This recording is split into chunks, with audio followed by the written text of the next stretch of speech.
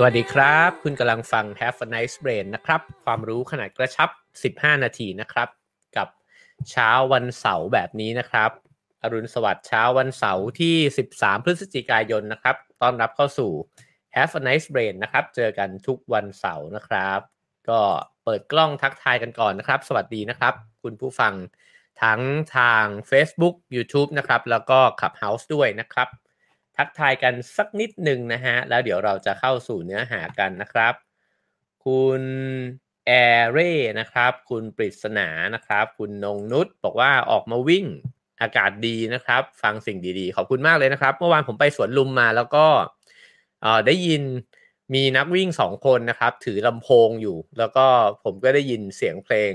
Have a nice day นะครับก็ดีใจมากเลยนะฮะสวนกับนักวิ่งที่ฟังรายการของเรานะครับคุณชยานิดบอกว่าภูเก็ตฝนตกนะครับก็น่าจะอากาศดีเหมือนกันนะครับหลังจากฝนตกแล้ว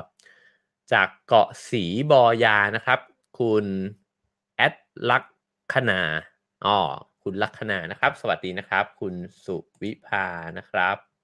คุณแจ็คกี้นะฮะขอบคุณทุกคนนะครับที่ทักทายกันเข้ามานะครับก็เช่นเคยนะครับ สามารถกดแชร์กันได้นะครับคนละ1แชร์ไปเก็บไว้ก็ได้นะฮะ เพราะว่าหลังจากดูเสร็จก็อาจจะดูอีกรอบหนึ่งได้นะครับวันนี้เพียงแค่สั้นๆเท่านั้นเองนะฮะแล้วก็ถ้าเข้ามาดูทาง YouTube นะครับก็กด subscribe กันไว้ได้นะครับ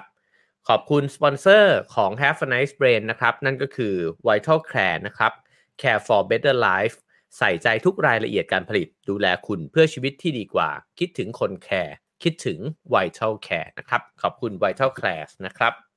โอเคครับวันนี้ขึ้นชื่อเอาไว้นะฮะว่าฮุกกะนะครับฮุกกะก็คือปรัชญาความสุขฉบับเดนมาร์กนั่นเองนะฮะเพราะฉะนั้นก็เลยหยิบหนังสือเล่มนี้นะครับมาพูดคุยกันนะครับหนังสือก็คือ The Little Book of Hookah นะครับผู้เขียนคือคุณไมค์วิกกิ้งนะฮะซึ่งก็อ่านชื่อเขาภาษาพวกชาวสแกนดิเนเวียนนี่ก็ถ้าอ่านเองอ่านไม่ออกนะฮะต้องบางทีต้องกดเข้าไปใน Google ว่าเขาอ่านกันยังไงนะครับเหมือนเช่นกันกับคำนี้นะครับคำว่าฮุกกะเนี่ยถ้าเกิดเราเห็นครั้งแรกเนี่ยเราก็จะอ่านมันฮิกกี้อะไรอย่างเงี้ยนะ ซึ่งก็จะงงมากเลยนะครับวิธีการออกเสียงจะ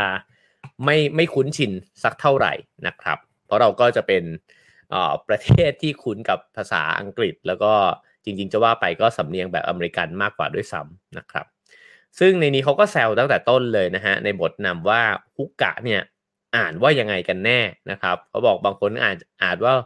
ฮุยกู้อะไรแบบนี้เฮอร์เกอร์อะไรแบบนั้นนะฮะซึ่งการอ่านว่ายากแล้วแต่การทำความเข้าใจความหมายของมันเนี่ยยากกว่าผมว่ามันคล้ายๆกับตอนที่เราคุยกันเรื่องวาบิสบินะฮะเวลาที่เราบอกว่าวาบิสบิถามคนญี่ปุ่นว่ามันแปลว่าอะไรเนี่ยเขาก็จะอาโนแล้วก็แบบเครียดมากนะฮะว่าตกลงแล้วจะแปลให้มันเข้าใจเนี่ยได้ยังไงดีแต่มันเป็นคำที่พออธิบายยาวๆเนี่ยนะฮะก็จะเข้าใจ feeling ของมันว่าโอ้ประมาณนี้แหละวาบิสบินะฮะประมาณนี้แหละฮุกกะนะครับในนี้เขาบอกว่ามีคนแปลฮุกกะเนี่ยเยอะเลยนะฮะตั้งแต่ความหมายว่าศิลปะในการสร้างความใกล้ชิดนะครับความสบายของจิตวิญญาณการปราศจากความรำคาญนะฮะการหาความสุขเมื่อมีสิ่งปลอบประโลมจิตใจการรวมตัวกันที่แสนสบายแล้วก็มีนิยามที่น่ารักมากนะฮะนั่นก็คือ โกโก้ใต้แสงเทียนนะครับคือถ้าจากที่ผมอ่านมาเนี่ยเราจะเห็นภาพบรรยากาศบางอย่างของฮุกกะนะครับลองทวนอีกครั้งก็ได้นะฮะศิลปะการสร้างความใกล้ชิดนั่นแปลว่าถ้าอยากจะมีความสุขแบบฮุกกะเนี่ยน่าจะมีความใกล้ชิดกันอยู่ในนั้นนะฮะความสบายของจิตวิญญาณอันนี้น่าสนใจนะครับไม่ใช่ความสบายทางร่างกายเท่านั้นแต่ว่าจิตวิญญาณข้างในเนี่ยมันมีความรู้สึกว่ามันสบายอกสบายใจอะในช่วงเวลานี้ฉันสบายใจ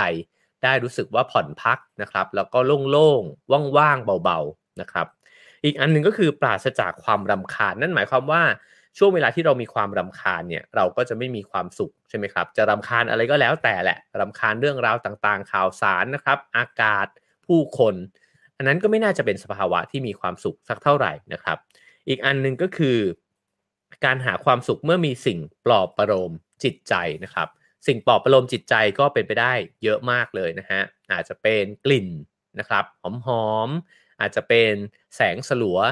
อาจจะเป็นเพลงเบาๆเคลิ้มๆนะครับหรือว่าอาจจะเป็นบทสนทนาที่ดีมากๆในค่ำคืนหนึ่งก็เป็นไปได้นะครับซึ่งก็เชื่อมโยงต่อไปถึงการรวมตัวที่แสนสบายใจนะฮะและก็ไม่แน่ครับอาจจะมีอะไรเล็กๆน้อยๆนะฮะอย่างโกโก้ใต้แสงเทียนนะครับก็ขนมที่อร่อยนะครับหรือว่าอาหารที่เราชื่นชอบก็สามารถสร้างความสุขเนี่ยให้กับเราได้เช่นกันเพราะฉะนั้นนั่นเป็นการเกริ่นนะครับว่ามีคนเนี่ยพยายามที่จะอธิบายคำว่าฮุกกะเนี่ยว่ายังไงบ้างนะฮะทีนี้เขาก็เล่าไปถึงว่าจริงๆแล้วเนี่ยเจ้าคำนี้เนี่ยมีต้นกำเนิดนะฮะมาจากภาษานอร์เวย์นะครับซึ่งแปลว่าความอยู่ดีมีสุขนะฮะซึ่งเนนบากเดนเดนมาร์กเนี่ยนะฮะกับนอร์เวย์เนี่ยก็เคยเป็นอาณาจักรเดียวกันเมื่อประมาณ500ปีที่แล้วนะครับกระทั่งเดนมาร์กเนี่ยก็เสียนอร์เวย์เนี่ยไปในปี1814นะครับซึ่งไอ้เจ้าคำว่าฮุกกะเนี่ยก็เลยมีรากนะครับที่มาจากตอนที่ทั้งสองประเทศนี้เนี่ยยังอยู่ด้วยกันอยู่แล้วมันก็แปลว่าความอยู่ดีมีสุขนะครับจริงๆไอ้เจ้าความอยู่ดีมีสุขเนี่ยเวลาใครพูดถึงขึ้นมาก็มักจะหันหน้าไปมองประเทศแถบสแกนดิเนเวียนะครับก็จะมีหลายๆประเทศเนี่ยผุดขึ้นมานะฮะเช่นเดนมาร์กนะครับสวีเดนไอซ์แลนด์นะครับหรือจริงๆประเทศอย่างนอร์เวย์ฟินแลนด์แบบนี้เนี่ยคนก็จะเห็นภาพของผู้คนที่ใช้ชีวิตกันค่อนข้างจะไม่ได้เร่งรีบมากนักนะฮะแล้วก็มีความสุขกันเวลาที่มีดัชนีนะครับหรือว่าการไปสำรวจทำวิจัยต่างๆเนี่ยแล้วก็สรุปผลออกมาว่าดินแดนไหนที่มีความสุขมากที่สุดในโลกนะครับก็จะมีประเทศในแถบนี้เนี่ยแถบสแกนดิเนเวียเนี่ยนะครับติดอันดับอยู่เสมอๆแล้วเดนมาร์กก็ติดอันดับต้นๆเนี่ยเป็นเวลาหลายปีนะครับเพราะฉะนั้นเขาก็เลยบอกว่ามันก็เอ่อมันก็เลยทำให้คนเนี่ยหันมาสนใจนะครับว่าทำไมชาวเดนมาร์กเนี่ยถึงเป็นประเทศที่มีความสุขที่สุดในโลกนะฮะผมว่ามันก็อาจจะเป็นทั้งสองส่วนนะครับส่วนหนึ่งก็อาจจะเป็นเรื่องของวัฒนธรรมซึ่งเดี๋ยวเราจะพูดคุยกันต่อไปเนี่ยนะฮะกับอีกส่วนหนึ่งก็น่าจะเป็นเรื่องของโครงสร้างเศรษฐกิจนะฮะสังคมต่างๆเนี่ยที่มันเกื้อหนุนให้ผู้คนเนี่ยใช้ชีวิตได้แบบที่ตัวเองต้องการมากกว่าที่จะต้องแข่งขันกันนะครับหรือว่าสะสมความมั่งคั่งส่วนตัวนะฮะเพราะว่าประเทศที่เป็นรัฐสวัสดิการก็อาจจะสามารถเบาใจได้ในหลายๆจุดนะฮะเช่นเรื่องของการศึกษาการรักษาพยาบาลต่างๆเนี่ยหรือว่าสาธารณูปโภคในเมืองนะฮะก็ค่อนข้างซัพพอร์ตชีวิตเนี่ยได้ ดีทีเดียวนะครับเขาก็บอกว่าชาวเดนมาร์กเนี่ยก็เป็นคนที่ได้เจอเพื่อนบ่อยนะฮะได้เจอครอบครัวอยู่ด้วยกันเนี่ยบ่อยแล้วก็มีคนมองว่าเป็นประเทศที่มีผู้คนใจเย็นแล้วก็สงบสุขเนี่ยมากที่สุดประเทศหนึ่งด้วยนะครับจริงๆเดี๋ยวผมจะมีหมายเหตุ ในช่วงท้ายนะครับแต่ว่าตอนบรรยากาศฮุกกะแบบเดนมาร์กก่อนนะครับวันนี้ผมนำมาสรุปสั้นๆนะฮะเพราะว่า Have a Nice Brain ของเราจะเป็นรายการแค่15นาทีเท่านั้นนะฮะอาจจะยาวไปอีกสักนิดหนึ่งนะครับ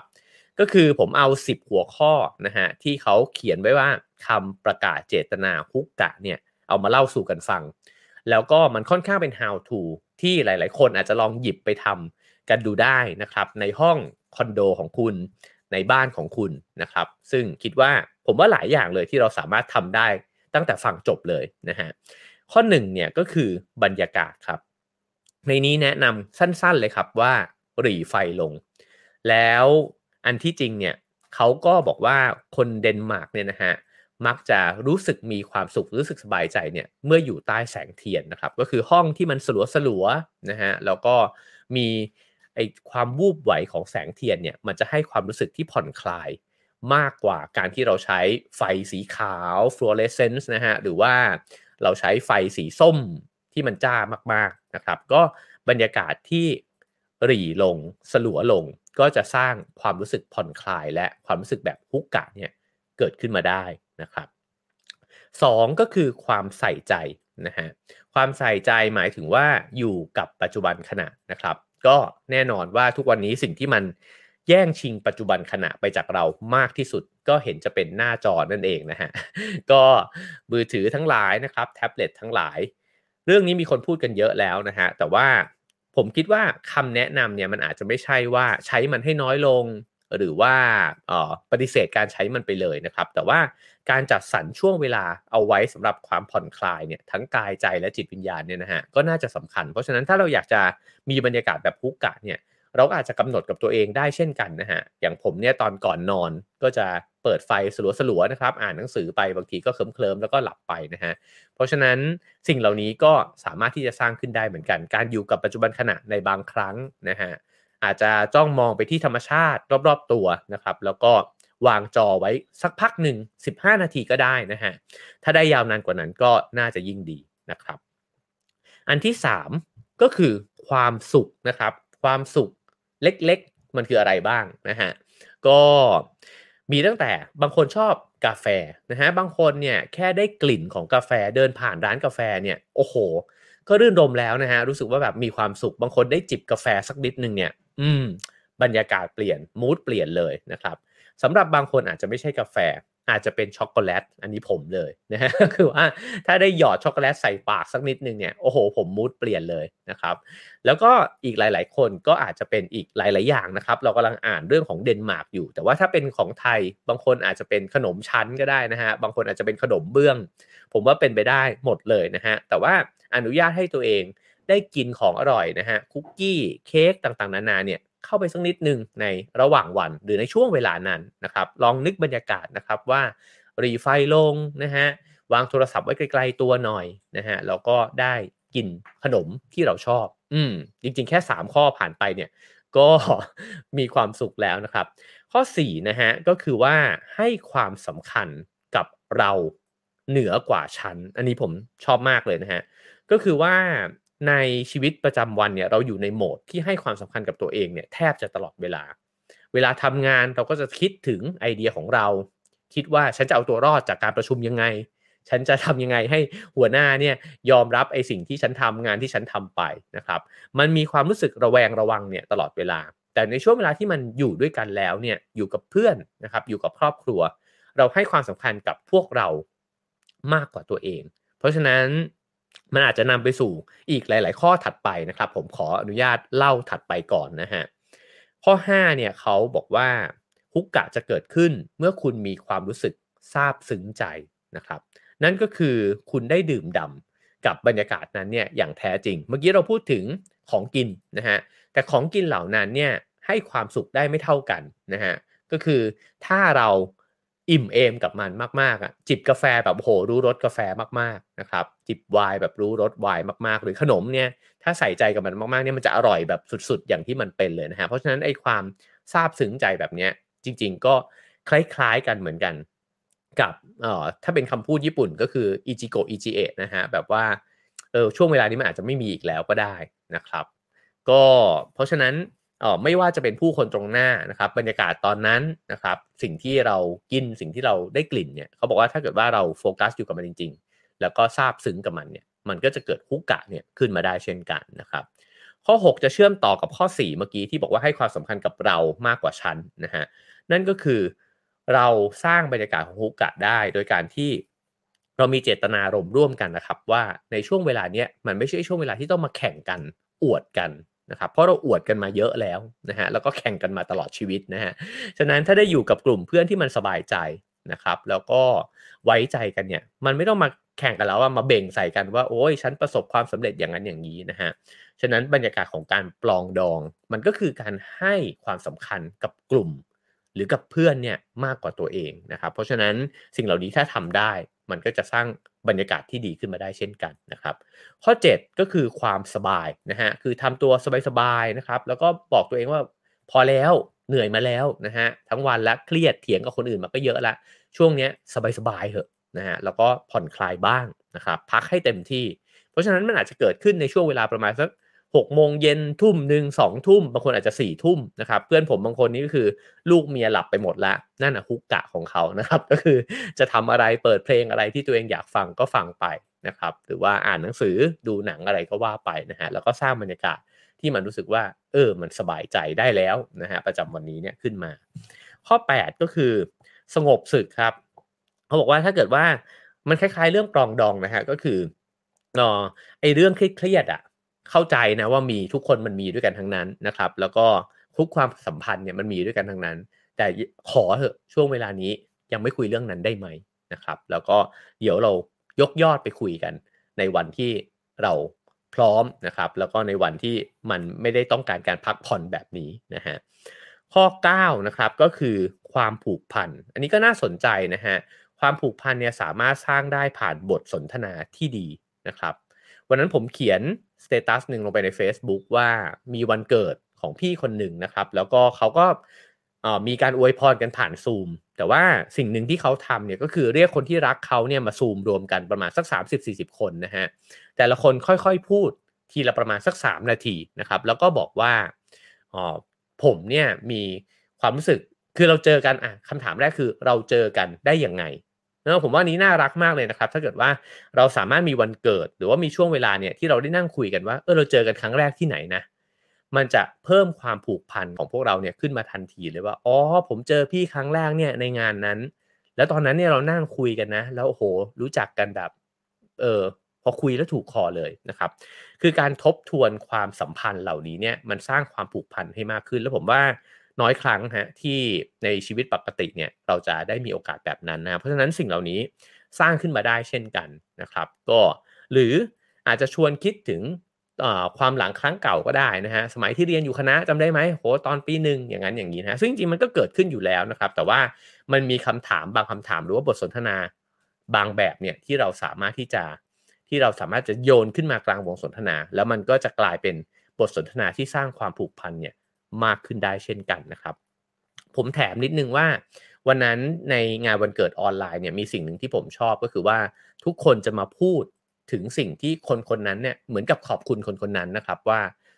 ได้ทำงานร่วมกันแล้วก็รู้สึกว่าสบายใจเวลาที่มีปัญหาพี่คนนี้จะเป็นคนที่คอยแก้ปัญหาให้ได้เสมอเลยนะครับเวลาที่เราใช้ชีวิตไปเรื่อยๆเนี่ยโอกาสที่เราจะได้ยินว่าคนอื่นเนี่ยเขารู้สึกดีๆยังไงกับฉันบ้างเนี่ยมันมีน้อยนะฮะแล้วเรามักจะเขินกันไม่ค่อยที่จะพูดกันตรงๆอะว่าขอบคุณมากเลยที่แบบคุณช่วยเหลือผมนะฮะหรือว่ามันรู้สึกดีมากเลยที่ได้รู้จักคุณนะฮะแล้วหลายครั้งเนี่ยในวันแย่ๆเราจะรู้สึกว่ามันไม่มีพลังนะครับแล้วก็รู้สึกเหมือนกับบางทีเนี่ยถ้ามันแย่มากๆก็อาจจะรู้สึกอยากจะหนีไปจากโลกใบเนี้ยนะฮะบางคนอาจจะอยากหนีไปบวชบางคนก็อาจจะอยากหนีหายไปเลยนะฮะผมคิดว่าการบอกกันว่าคุณเนี่ยช่วยเหลือฉันยังไงมีความสำคัญยังไงนะฮะหรือบางคนเนี่ยพูดออกมาด้วยซ้ำว่าขอบคุณเลยที่แบบคุณมีชีวิตอยู่คุณเกิดมาเนี่ยเพราะว่ามันช่วยผมไว้ได้เยอะมากนะครับผมคิดว่าคุณค่าเหล่านี้เนี่ยแม้ว่าจะเขินนะครับเวลาที่จะพูดให้กันแต่ถ้ามีโอกาสได้พูดก็จะทำให้คนคนนั้นเนี่ยมีพลังชีวิตเพิ่มมากขึ้นมากเลยนะฮะก็อาจจะชวนกันครับว่าอย่าเขินฮะก็ถ้าเจอเพื่อนก็บอกเพื่อนนะครับวันนั้นเขาอาจจะรู้สึกแย่มากๆอยู่และคำพูดเล็กๆน้อยๆของเราเนี่ยอาจจะเติมพลังให้เขาได้เลยนะฮะข้อ10นะครับสุดท้ายก็คือที่หลบภัยฮะเขาบอกว่าการที่คุณจะสร้างฮุกกะขึ้นมาได้เนี่ยมันก็จะเป็นมุมของบ้านที่คุณชอบนะครับแล้วจริงๆทุกคนเนี่ยมันมีมุมนั้นอยู่บางคนอาจจะอยู่บนเตียงนอนตอนกลางคืนนะครับอย่างเพื่อนผมคนเมื่อกี้ที่เล่าให้ฟังก็คือมันบอกว่าตั้งแต่ประมาณ4ทุ่ม5ทุ่มเนี่ยมันจะอยู่ที่โต๊ะทำงานในห้องทำงานของมันแล้วก็สร้างบรรยากาศที่เขาชอบขึ้นมานะครับผมเองก็มี2มุมถ้าเป็นช่วงกลางวันก็จะเป็นไอ้เจ้าโซฟาที่เอนนอนได้นะครับก็ถ้าผมอยู่ตรงนี้แล้วก็เปิดพัดลมเย็นๆนะฮะได้อ่านหนังสือที่ชอบก็จะเป็นฮุกกะของผมเหมือนกันบางทีก็มีกาแฟสักถ้วยหนึ่งนะฮะตอนกลางคืนก็ได้คือทุกคนมีที่หลบภัยของตัวเองนะครับก็เป็นสถานที่ที่อาจจะมานั่งคนเดียวก็ได้นะครับแล้วก็ใช้เวลาช่วงนั้นเนี่ยกับสิ่งที่ตัวเองอยากจะใช้เวลาด้วยนะครับผมว่าตรงนี้ก็วงเล็บกลับไปที่ข้อ2นิดหนึ่งว่าหลายครั้งเนี่ยเราก็รู้แหละว่าเราอยากจะได้บรรยากาศแบบไหนอยากจะทำอะไรนะครับแต่มันก็มีมาร นั่นก็คือพวกบรรดาอุปกรณ์ทั้งหลายนะครับก็เช่นหยิบหนังสือมาแล้วโอ้โหหนังสือเล่มนี้อยากจะอ่านมา3-4เดือนแล้วหยิบมากองไว้แล้วกาแฟชงเสร็จนะฮะแต่พอจับโทรศัพท์เท่านั้นแหละหายไปอีกครึ่งชั่วโมงหรือชั่วโมงหนึ่งนะฮะเพราะฉะนั้นนี่ก็แบ่งเวลาให้เหมาะสมนะครับก็จะได้ใช้เวลากับสิ่งที่เราอยากจะใช้เวลามากขึ้นด้วยนะครับสรุปสุดท้ายนะครับมี10ข้อด้วยกันนะฮะที่พูดไปสำหรับการสร้างบรรยากาศของฮุกกะให้เกิดขึ้นนะครับ1ก็คือสร้างบรรยากาศที่เราชอบนะฮะอันนี้เน้นไปที่สภาพแสงอาจจะหรี่ไฟลงให้สะดวกขึ้นนะครับมันจะผ่อนคลายมากขึ้นนะฮะ เติมว่าอาจจะถ้าชอบกลิ่นอะไรเนี่ยอาจจะจุดเทียนหอมหรืออะไรแบบนี้นะฮะก็จะช่วยได้อีกนะครับแล้วก็เอ่อบางคนถ้าเกิดว่ารื่นรมย์มากๆเลยนะฮะก็จะจุดเทียนเลยจริงๆก็ได้ไม่ใช่เพียงแค่หรี่แสงลงเท่านั้นนะฮะ2ก็คืออยู่กับปัจจุบันขณะนะครับเอาโทรศัพท์ไปไว้ไกลตัวนิดหนึ่งนะฮะ3ให้ความสุขเล็กๆกับตัวเองนะครับสิ่งที่ตัวเองชอบกาแฟขนมคุกกี้เค้กนะครับขนมชั้นขนมเบื้องได้หมดนะฮะ4ก็คือเน้นความเป็นเราเหนือความเป็นชั้นนะฮะให้ความสำคัญกับวงสนทนาเนี่ยมากกว่าตัวเองนะครับข้อ5คือความซาบซึ้งใจก็คือว่าอยู่กับตรงนั้นจริงๆแล้วเราก็จะรู้สึกซาบซึ้งอะก็เชื่อว่าทุกคนน่าจะเคยเป็นนะครับผมช่วงหลังๆพอแก่ขึ้นก็จะเป็นบ่อยนะฮะว่าบางทีแค่ได้ฟังเพลงบางเพลงก็รู้สึกว่าโอ้มันดีจังเลยอะที่เรายังมีชีวิตอยู่ฟังไอ้เพลงเนี้ยนะฮะ อย่างผมเพิ่งไปดูหนังเรื่อง The Green Knight มาก็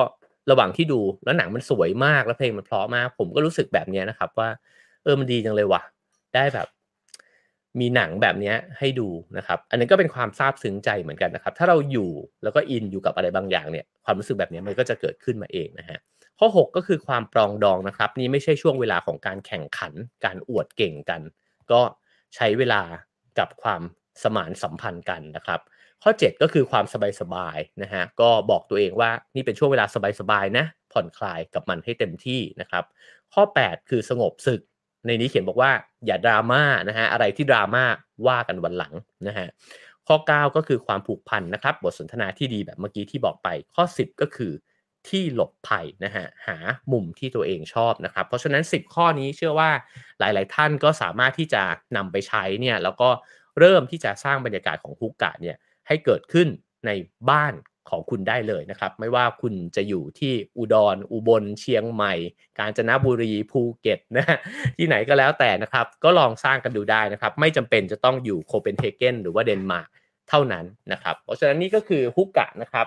ปรัชญาความสุขฉบับเดนมาร์กนะฮะแล้วก็ผมรีมาร์กนิดนึงว่าจริงๆแล้วเนี่ยมีคนบอกว่าเดนมาร์กมักจะถูกรับรู้ว่าเป็นประเทศที่มีความสุขมากที่สุดในโลกอันดับต้นๆเสมอนะครับแต่ในขณะเดียวกันก็มีตัวเลขที่น่าสนใจด้วยนะครับว่าเดนมาร์กก็เป็นประเทศที่บริโภคยาต้านเศร้าเนี่ยนะครับหรือว่ายาซึมเศร้าเนี่ยมากเป็นอันดับต้นๆของโลกด้วยเช่นกันเพราะฉะนั้นมีทั้ง2เหลี่ยมมุมนะครับแล้วก็อีกข้อหนึ่งก็คือเวลาเขาบอกว่าเวลาเราพูดว่าคนเดนมาร์กมีความสุขแล้วเราเรียนรู้วิธีการมีความสุขแบบเดนมาร์กเนี่ยมันก็มีวงเล็บอีกนิดนึงเหมือนกันว่าสภาพแวดล้อมและสภาพสังคมของเดนมาร์กและไทยก็มีความแตกต่างกันอยู่นะครับเพราะฉะนั้นแน่นอนว่าคนกลุ่มหนึ่งก็อาจจะสามารถสร้างบรรยากาศแบบฮุกกะขึ้นมาได้แต่ว่าอีกอย่างหนึ่งที่น่าจะหันไปมองด้วยเช่นกันว่าในสังคมเราก็ยังมีคนอีกจำนวนมากเลยนะครับที่อาจจะไม่สามารถมีเวลามานั่งจุดเทียนแล้วก็ดมกลิ่นหอมนะครับแล้วก็รื่นรมกับความสุขแบบนี้นะฮะก็คิดว่าก็น่าจะเป็นโจทย์เหมือนกันที่ทำยังไงเราถึงจะไม่ได้สุขอยู่เพียงแค่ลำพังนะครับแต่ว่าทำยังไงให้หลังจากที่เรามีความสุขและเติมพลังให้ตัวเองแล้วเนี่ยก็หันไปมองแล้วก็คิดว่าเราจะสร้างสังคมที่คนมีความสุขแบบเท่าเทียมกันมากขึ้นเนี่ยได้ยังไงบ้างนะครับเพราะฉะนั้นทั้งหมดวันนี้ก็คือสิ่งที่นำมาฝากกันนะครับฮุกกะความสุขฉบับเดนมาร์กนะครับหวังว่าจะมีความสุขแล้วก็รื่นรมกันนะครับสามารถลองนำไปใช้กันได้นะครับแล้วก็ขอบคุณสปอนเซอร์ของเราด้วยนะครับ Vital Class นะครับ Care for Better Life ใส่ใจทุกรายละเอียดการผลิตดูแลคุณเพื่อชีวิตที่ดีกว่าคิดถึงคนแคร์คิดถึง Vital Care นะครับขอบคุณทุกคนครับที่ฟัง Have a Nice Brain นะครับเช่นเคยนะฮะสามารถให้คะแนนความพึงพอใจเข้ามาได้นะครับ5 4 3 2 1นะฮะพิมพ์ไว้ในคอมเมนต์ได้แล้วก็ชอบก็แชร์ได้ใน Facebook นะครับชอบมากก็กด Subscribe ใน YouTube ได้นะครับเดี๋ยวเราจะมาฟังคำสัมภาษณ์พิเศษนะครับวันนี้เราจะคุยเรื่องงานเปลี่ยนโลกนะฮะเดี๋ยวผมจะสัมภาษณ์อาจารย์เอเชียแล้วก็พี่หนูริ่งนะครับว่ามันมีการงานเนี่ยที่เปลี่ยนแปลงโลกใบนี้เนี่ยได้ยังไงบ้างนะครับแล้วก็งานที่มันเปลี่ยนโลกเนี่ยมันเปลี่ยนตัวเราเองไปในลักษณะไหนบ้างนะครับเราสามารถเรียนรู้แล้วก็เปลี่ยนแปลงตัวเองเนี่ยได้จากการทำงานเช่นกันนะครับเดี๋ยวพอจบคลิปนี้ต่อกันอีกคลิปหนึ่งเลยนะครับอย่าลืมติดตามฟังครับผมแล้วเจอกันครับสวัสดีครับ